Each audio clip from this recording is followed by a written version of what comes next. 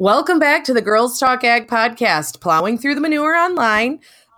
So today we're going to talk about RINs, and I stole the title from my good friend Glenn Newcomer. Last week I talked about RINs a little bit in my newsletter, my weekly update, and said how we were working on a compromise. And he said, so they're working towards a RIN. I was like, but tip your waitress, always try the veal. See, and I think it sounds like you keep saying you got the runs. No, that's really horrible. I don't. At least, just full disclosure here. I'm good. I passed my health check on the Zencastr, so we're good to go. But we figured, with all of the conversation going on about ethanol, RINs, the RFS, all of these sort of acronym things too, that some farmers are like, what? The what? We thought we'd kind of just give a little bit of background. And I don't know, Jen said that I was going to be schooling her when we started. And I said, you poor thing. I know. I basically know nothing. Nothing. I'm be honest with you.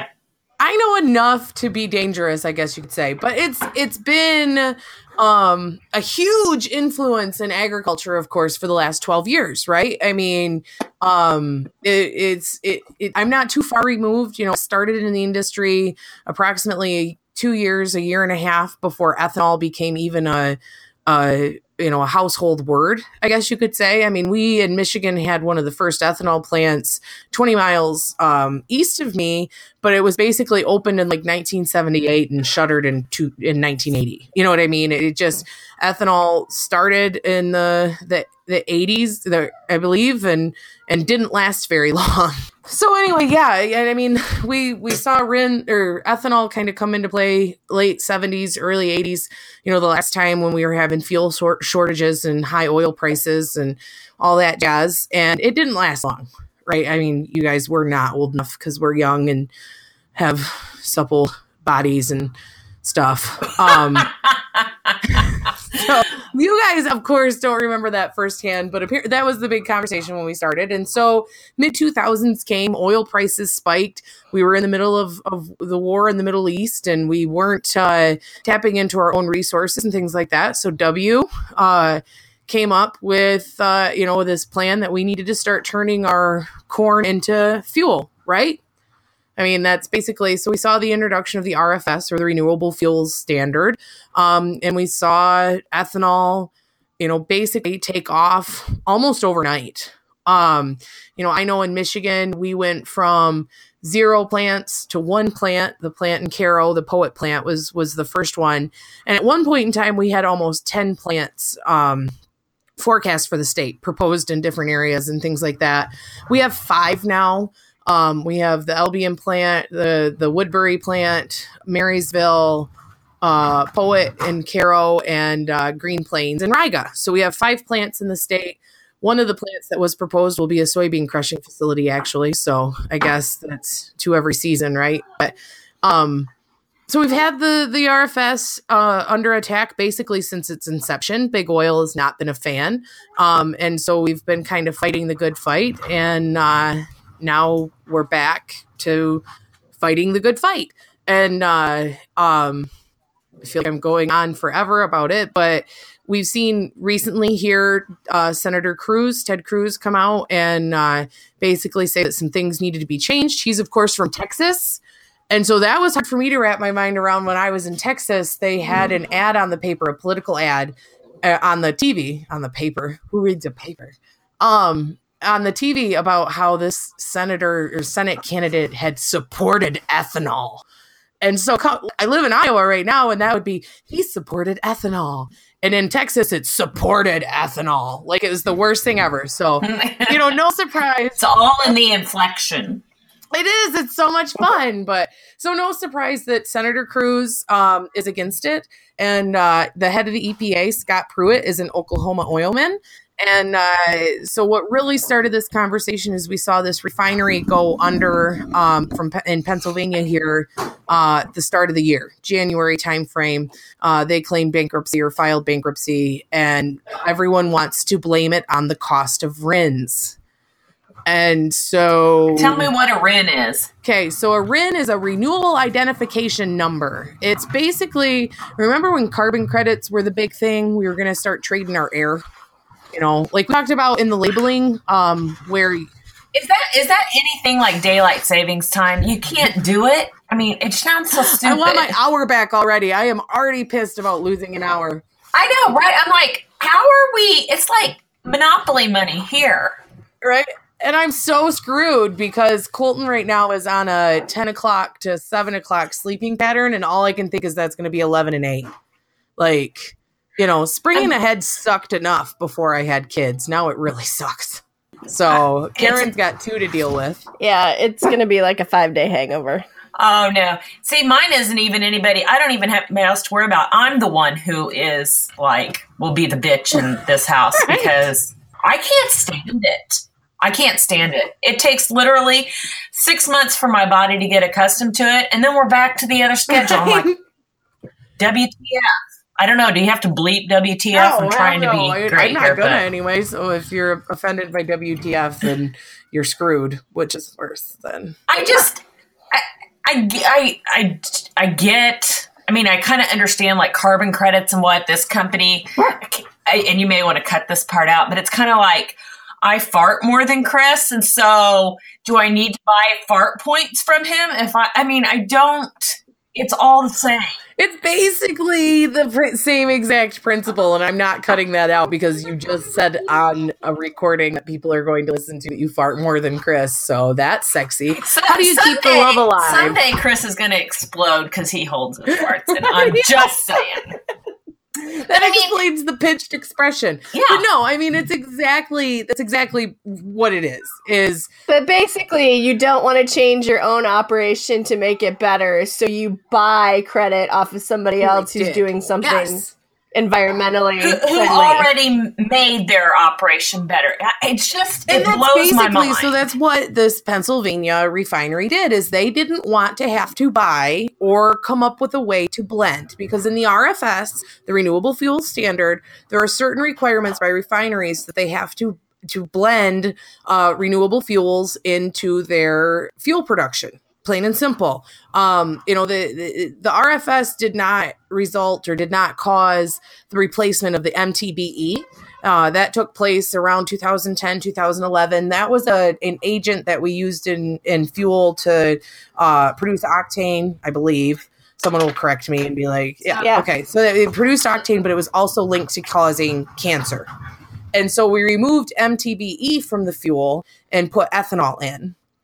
Now, you can refine gasoline and not have any ethanol in it. But in order to do that, you have to purchase those RINs, those renewable identification numbers, and then sell the gas down the road, and someone else somewhere will blend that whole fuel product into an ethanol blend, E10, E15, E30, E85. Okay. So who's setting the number of RINs that are available? That there is no cap on RINs. So if you, at this point in time, that's part of it, they're looking to cap the price of RINs more than anything. But RINs, anytime you produce a gallon of ethanol, it comes with a RIN.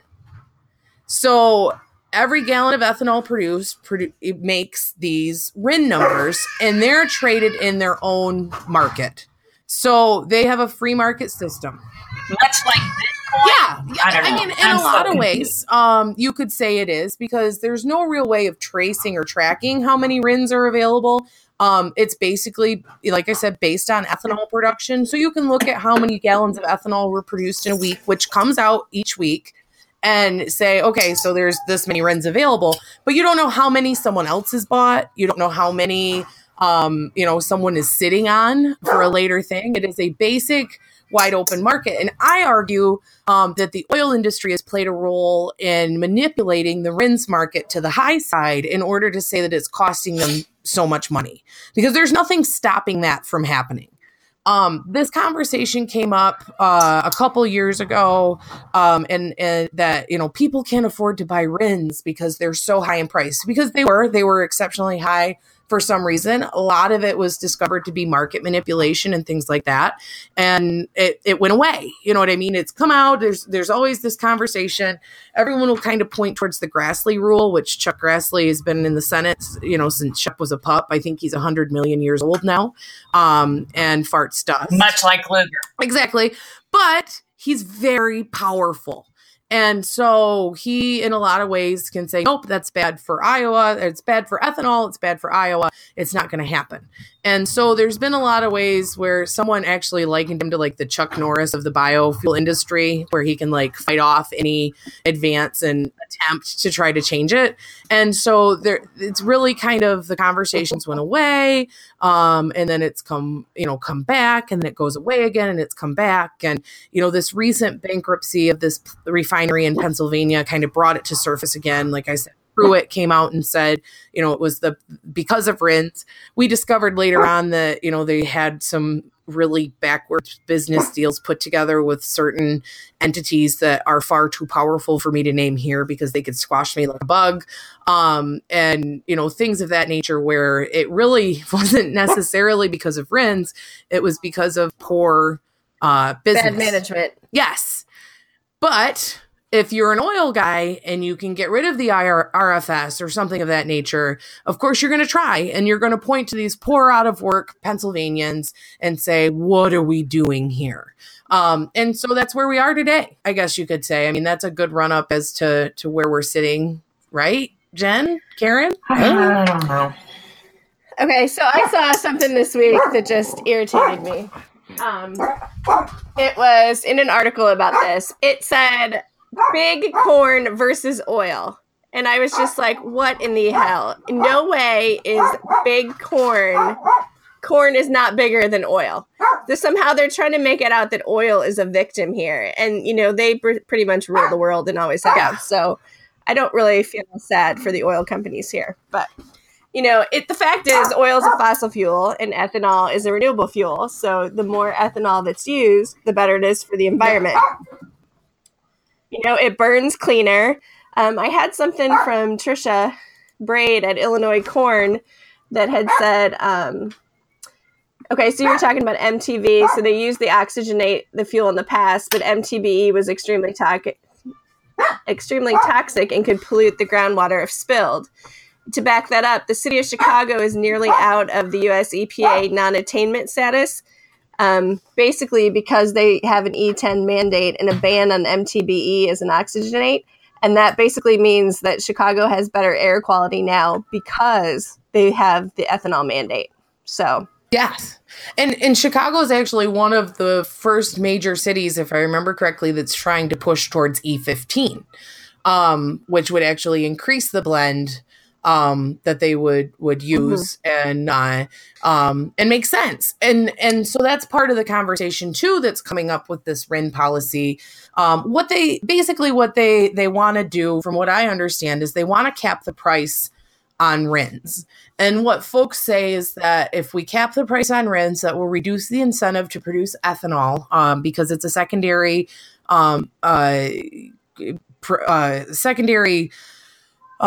way to make money.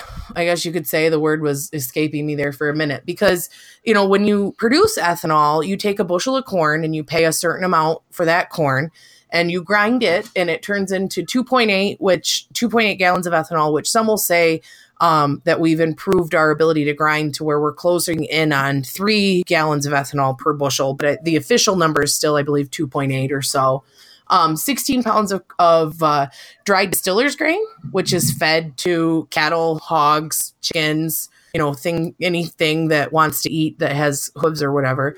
And then 16 pounds of carbon dioxide, which the plant in Michigan, they use that to make dry ice. Which is so weird. I did not know that. That's probably the most fascinating thing. I didn't either.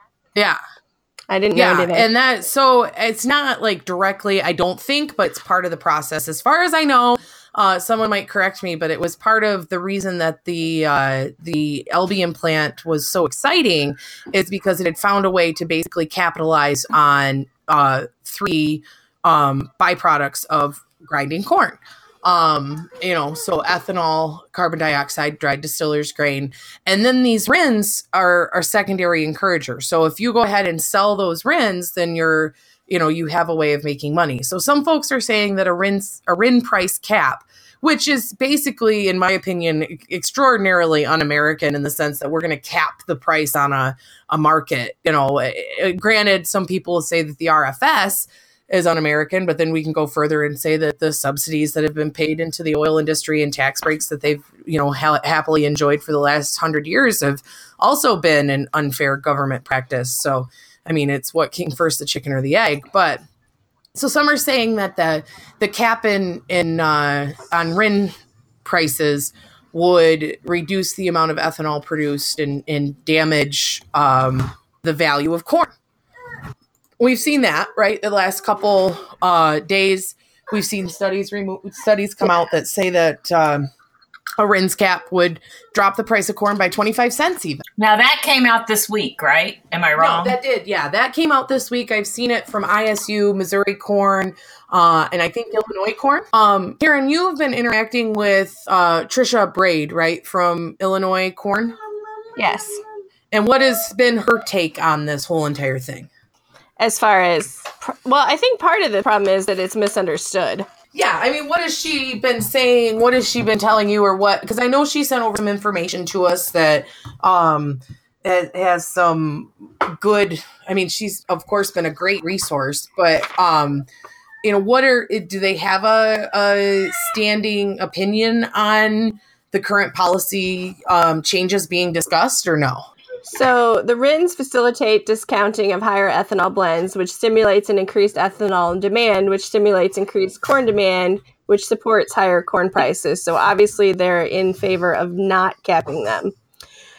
And she did give me this whole math problem example, an actual market condition versus a market condition with a 10-cent RIN cap. But I can't, it's above my pay grade. You do math at 3 a.m., so I'm not sure that's above your pay. But that was an easy proportion. This is a little bit farther ahead. So any RFS requirement above E10 blend wall would be met with a 10-cent waiver credit. Because I can't read this chart. It means nothing to me. Right. I got more.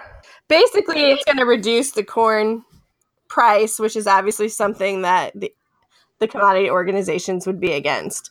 I guess I asked more about ethanol in general because there's a lot of misinformation about ethanol. And so I was just trying to get a little bit more informed, I guess, about that. Because if you go, I remember when I bought a car a couple of years ago at the dealership, they said, whatever you do, don't put ethanol in it. And I was like, what? But come to figure out, the car dealers, a lot of them are in oil's pocket. So, yeah. Now, I will say we bought an Explorer a long time ago. And like I said, this has honestly been years and years ago when ethanol first or flex fuel vehicles first came out. We ran E85 in it for a while, and it ran rough. Now, Sean Harmon runs E85 in his vehicles all the time now, and he loves it. Well, in one of his vehicles. Don't quote me. Well, it depends. I wonder since then if it's changed. Of course, engines have changed, and they've, adjusted since any car after 2001 apparently should be equipped to change. The problem is you need to pick one blend and stick with it. Don't do this blend, then that blend, and switch back and forth. Because the E85 apparently can be anywhere between E51 and E85. And so each tank may differ, so you don't really want to go back and forth too much. So I have a question, and I don't know if anybody can answer this. So you got your E10, right? And your E15, right? And then we jumped to E85. Why did we jump from 15 to 85? E30. Yeah. You can go with any blend, but like Karen was saying, basically E85 can be E51 to E85. You know what I mean? So there's E30, and there's a lot of people that will make, or I've heard anyway, that, you have blender pumps. So you can set your own blend that you want to use in there and make that work. And But that's part of the Really? problem with the vehicles is that when they do that, when they go to different gas stations, then it's not always the same equivalent. Yeah. And then that is what people determine as not being well in their car. Which I'll be honest, and Carl gets so ticked about it, but I've put E30 in my truck, not noticed any difference. I haven't put E85 because it's a I flex. don't think I've ever seen E30 around here. E30 at Come and Go in Des Moines is actually where I got mine because Casey's. Yeah, we're looking at you, Casey's. We want you to sponsor us, but quit being an asshole about ethanol, okay? But now, somebody. Yes, they won't. They are not offering. Casey's is not offering or ethanol. Yeah. Blend, but somebody on Twitter gives me a hard time about that. But that's not really. That's not. Isn't that why we have? Isn't that why we pay checkoff dollars for them to fight that battle? Yeah, not exactly. me? But that's a whole new. Sorry, that's a whole. No, but it's true. I mean, if you want to eat the Casey donut but get your gas at Come and Go, it makes perfect sense. You know what I mean? And that's so. I've used E30 in my truck. I haven't noticed a difference. I've used E15. We always. Well, here in Iowa, this is what blows my mind. In Iowa, you can get ethanol-free gas. That doesn't happen in Michigan. You know what I mean? Like, that is not a thing. Like, if you're putting E10 in, or if you're putting, 87 octane, you're assuming you have a 10% ethanol blend, in it.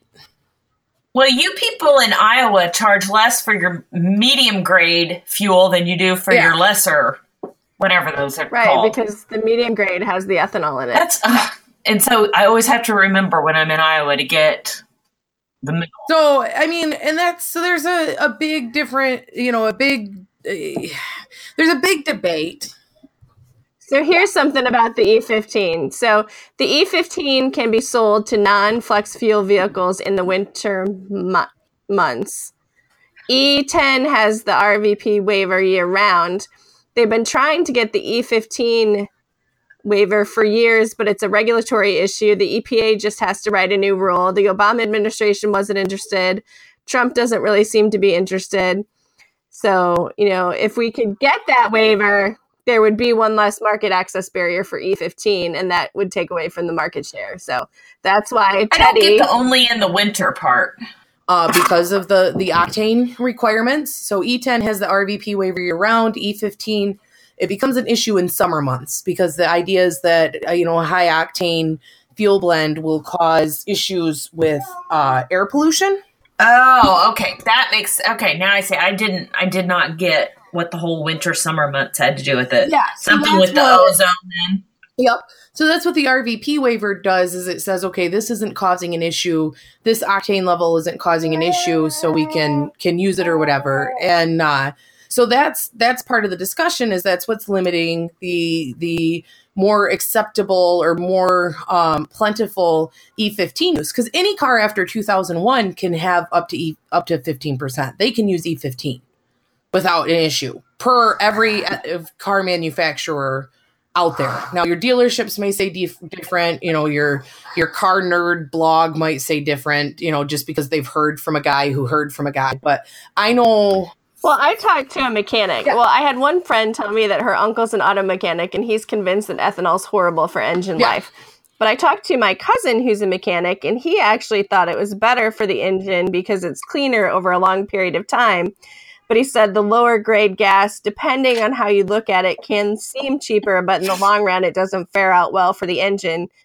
But you get better fuel mileage, but you can't look at fuel mileage. You have to look at cost per mile as opposed to cost per gallon. And I think that messes with people too when they try and see the benefits of ethanol. Yeah.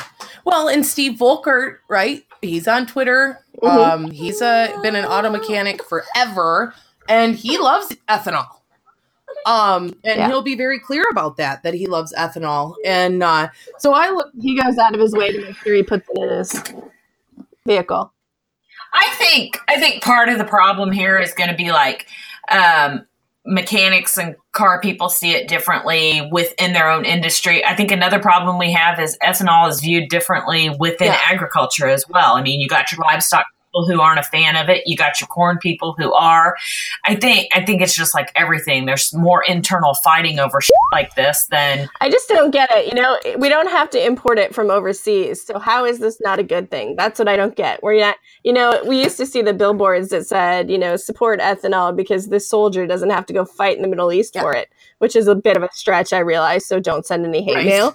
But I mean, it is something that we grow here. Now we have a bigger supply of oil coming out of North Dakota. So I guess, the Dakotas could rule the world here if they tried. But the thing is between the that, ethanol and the oil. But. And we're also exporting more. So we're not the only ones in the world that have discovered that ethanol is a cleaner burning, higher octane fuel. China is looking to go to a 10% ethanol blend by 2020. Mexico already has. Mexico has. Brazil is 25, if not 30. They've been 25 for a long time. Japan's in the approval process. Yep. So Japan is actually in the process of opening their doors to U.S. ethanol.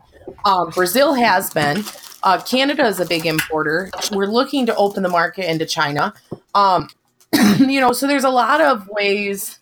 We know they could use better. So there's a lot of ways too. So that's where I struggle, because a lot of people are complaining about the RIN cap. And no, I don't think it's fair that we see a cap on RIN's price with nothing else. You know what I mean? You can't give without taking, you know what I mean? And you can't take without giving. There's got to be a compromise, which I think is the RVP way of doing things. But the talk is too, and I'm not trying to go against, there's a lot of much smarter people than me out there who have probably put a lot more work into, studying what the cost would be. But I also struggle with the idea that if we were to put the RIN cap in place, we would see corn prices drop 20 cents, 25 cents. That's the study that we've seen this week. I struggle with that idea, because basically we're saying on one hand, which has been a pretty constant argument, that ethanol has built its own market structure. It has its own demand. We're seeing a continuation of growth via exports and domestic usage. But then we're turning around and saying, but if you cap this secondary deal here, we're not going to produce as much ethanol anymore, because we just won't. So what? We're producing ethanol simply for RINs. I don't buy it. Like I said, I understand why we don't want to just give up this thing that we've grown accustomed to and have been given. But I also don't want to see, I just have such a hard time buying, this hyperbole or this argument that, corn prices are so closely tied to ethanol production that, we're going to hurt the American farmer. But because I feel that we've built demand for ethanol, we have to continue to build demand for ethanol. We have to continue to educate the public on ethanol. But I also, don't want the public to feel that they're being forced to use it. Does that make sense? Well, I think the big oil kind of makes us out to be the bad guy. Yeah. This got really political because Ted Cruz was holding up Bill Northey's confirmation as an undersecretary at the USDA. Yep. He was holding his confirmation hostage to get Grassley to talk about ethanol and oil, trying to get a better advantage for his oil people in his state. And they wouldn't give in to him. And so, Northey was it was several months that he was waiting. He was just confirmed. He just got confirmed this week. Yep. And so... But the thing I think that we need to look at is, it's not fair. It's not a free market. Oil has a lot of advantages. And corn may have a few, but asking, to put a cap on corn without taking away some oil advantages is where it's not fair. And that's how it's been for how long, though? You know what I mean? Like, big oil has pushed its way around. Just look back. Let's think back to all of the stories that they told in 2012. The Grocers Association. I refused to eat at Wendy's for about a month until I gave up because I like me some Wendy's. But, they were part of the people coming out and saying that the ethanol, the RFS, was the reason that food costs were so high and that we were starving people. Look at the price of corn, where it's gone since 2012 versus where the price of your groceries have gone. They have not changed. Well, because when oil went up, food went up because all that food has to be trucked in a semi to wherever you buy it from. Your packaging costs increase, your employee costs have increased. There's a lot of factors included in the price of food on the shelf. And to point at and say that it was strictly ethanol's fault, to me was BS. But I think I think people think they eat the corn that we see in the field as you drive by. You don't eat directly yellow number 2 corn. You know, you eat it after an animal has eaten you eat it. Which the animal can eat it from the field, or it can eat it after it goes through the ethanol plant. It doesn't care either way. It can eat both ways. But I think people think that we're taking sweet corn and making ethanol, and then, you know, that, of course, has to raise food production in their minds. Yeah, which is definitely not the case. Right. But I think there's a lot of misconception with that. What were you saying, Jen? There's tons of corn out there. Yeah. People all the time say, well, what do you raise? I'm like, we raise corn, but I don't raise food. I raise products that go to make food. Ingredients. Thank you. I just am like, I don't raise food. I mean, what's growing in my fields are corn and soybeans that help our ingredients in food or go to help produce food, but I don't raise, you know, I can't tell you what I raise because I don't know what exactly my corn is going to. Yeah. Yeah, it could go to ethanol. It could go to feed hogs. It could go anywhere. Here's a couple of fun little facts. So on a net basis, the U.S. ethanol industry will use less than 3% of global grain supplies. And as far as raising the cost of food, corn is a minor ingredient in retail items. So when corn is $4 a bushel, there's about 5 cents worth of corn in a box of cornflakes. And this is information from the Renewable Fuels Association.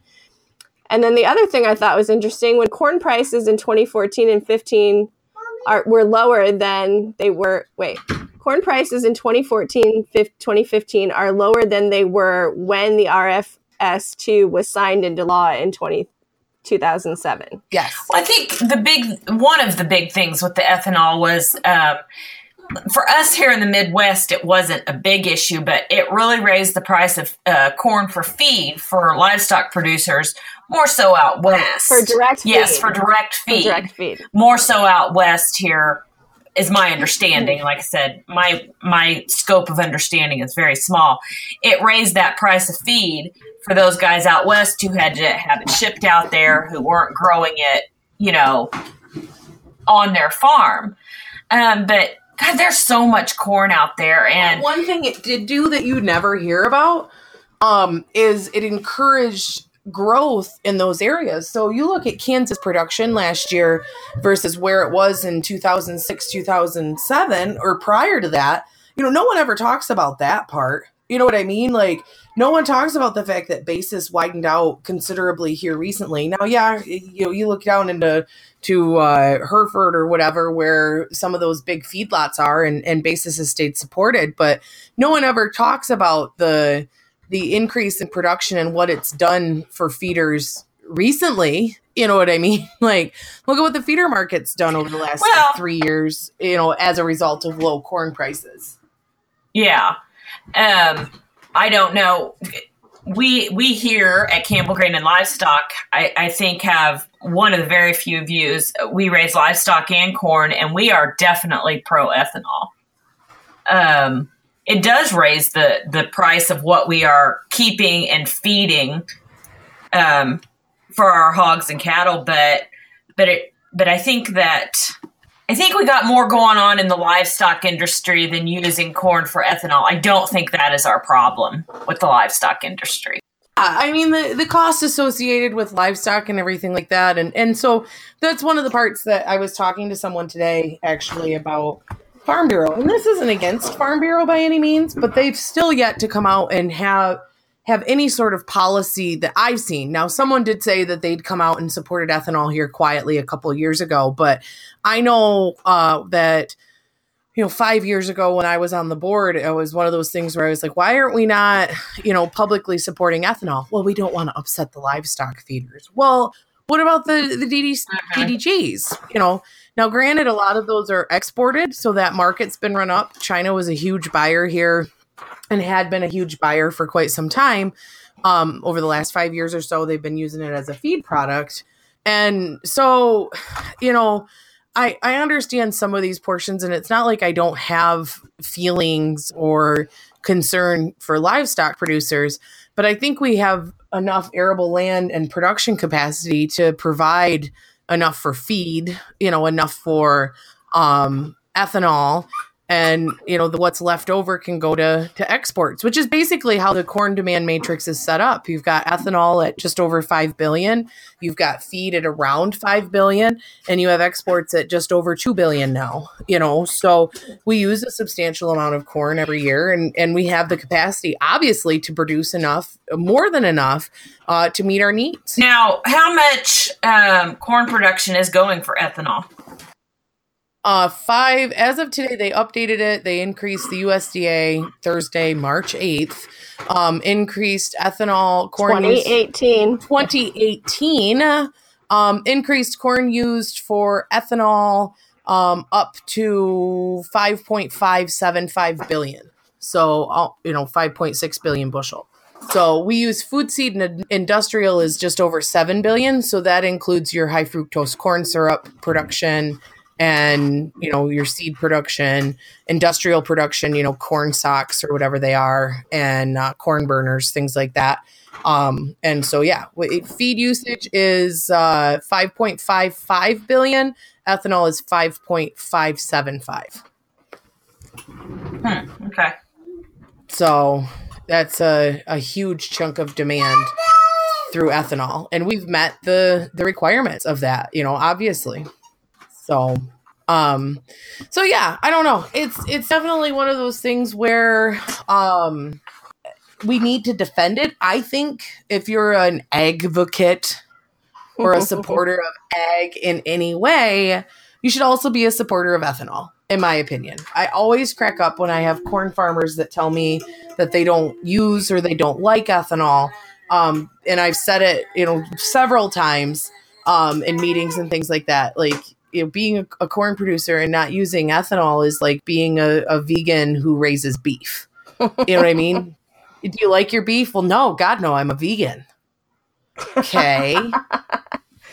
That makes no sense, but is part of that just the misconception? I mean, if they think it's going to hurt their engine, where, obviously it can't be doing too bad if all the major motorsports are using it. NASCAR has it. Indy has it. They're all able to tune their engines to run off higher ethanol blends. So, or one of them I think might even be straight ethanol. I don't know.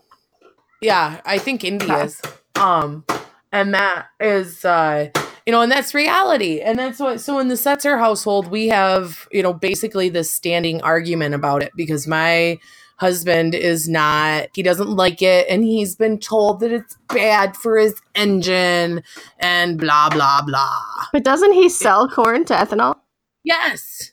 Like I said, I can't, well, you're wasting your breath, because again, he doesn't even know I have a podcast, let alone listen to it. But, it's really one of those things where I'm like, are you kidding me right now? I just don't know, how you could be anti-ethanol and be, in the industry like he is. Now, granted, he grew up as a feeder in the dairy industry and stuff like that. So maybe he's just a little bit bitter, but, for me, like when I told him I used E30, he's like, you can't do that. And I'm like, it ran fine. I didn't notice any difference. It's still under warranty. I won't tell the dealership that, I guess, if something happens. But, anyone that I've talked to. It said every car vehicle is warranted if it was made after 2000. Let's see.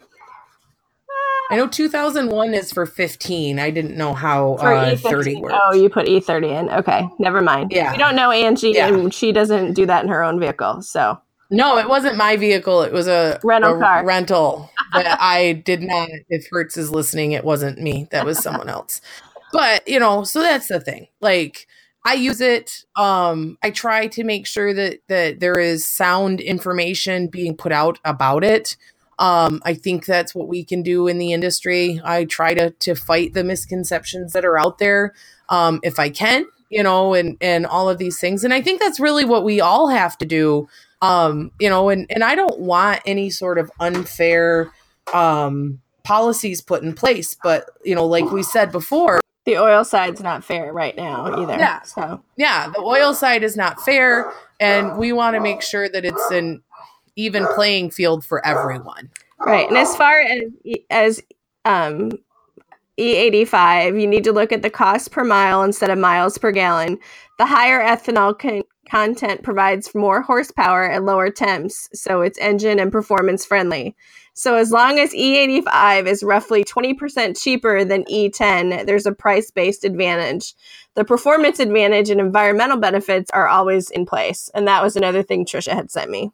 So environmentally friendly, where are our environmentalists? I need to ask my brother Jeff. He's a little tree-hugging bunny granola type guy. I need to see if he's actually putting ethanol in his plant.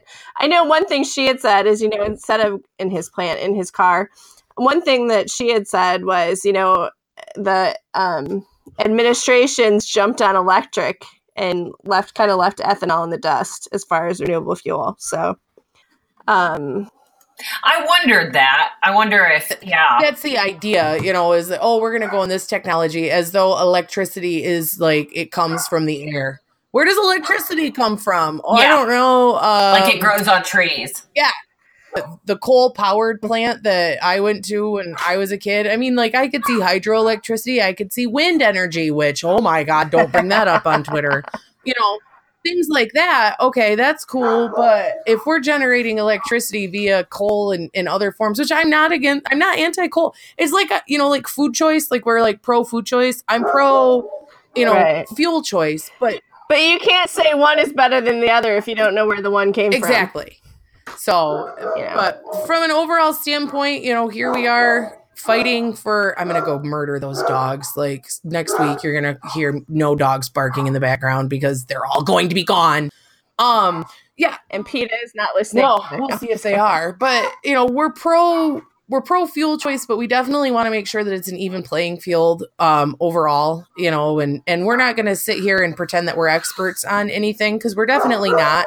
But we do know. So tell me why this is, it's always been here, don't get me wrong, renewable fuel. Why is this suddenly, what's going on right now? Senator Cruz was trying to hold Bill Northey hostage and not allow him to be confirmed if Grassley didn't talk to him and compromise. It goes back to that big oil conversation. Senator Cruz was very clear when he was running for president. He wasn't a fan of the RFS anyway. He did still won Iowa being that way, but he made it very clear that he wasn't a fan.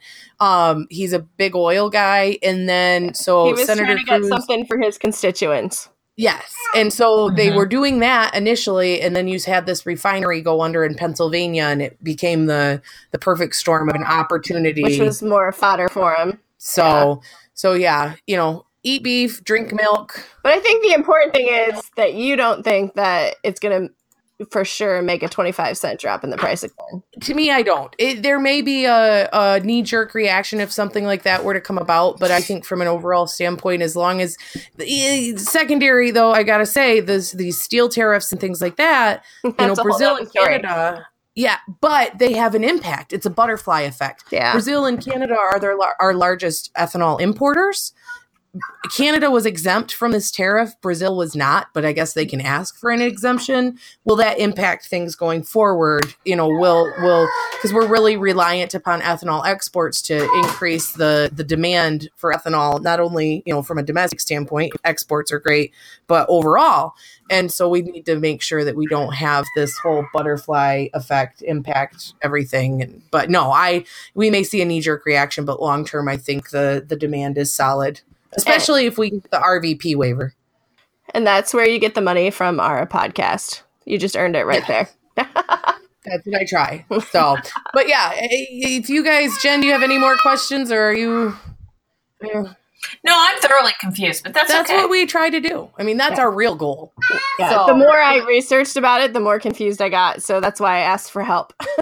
Right. So thank you to Trisha Braid at Illinois Corn for all of the excellent information. And I hope I didn't screw any of it up. So, yes.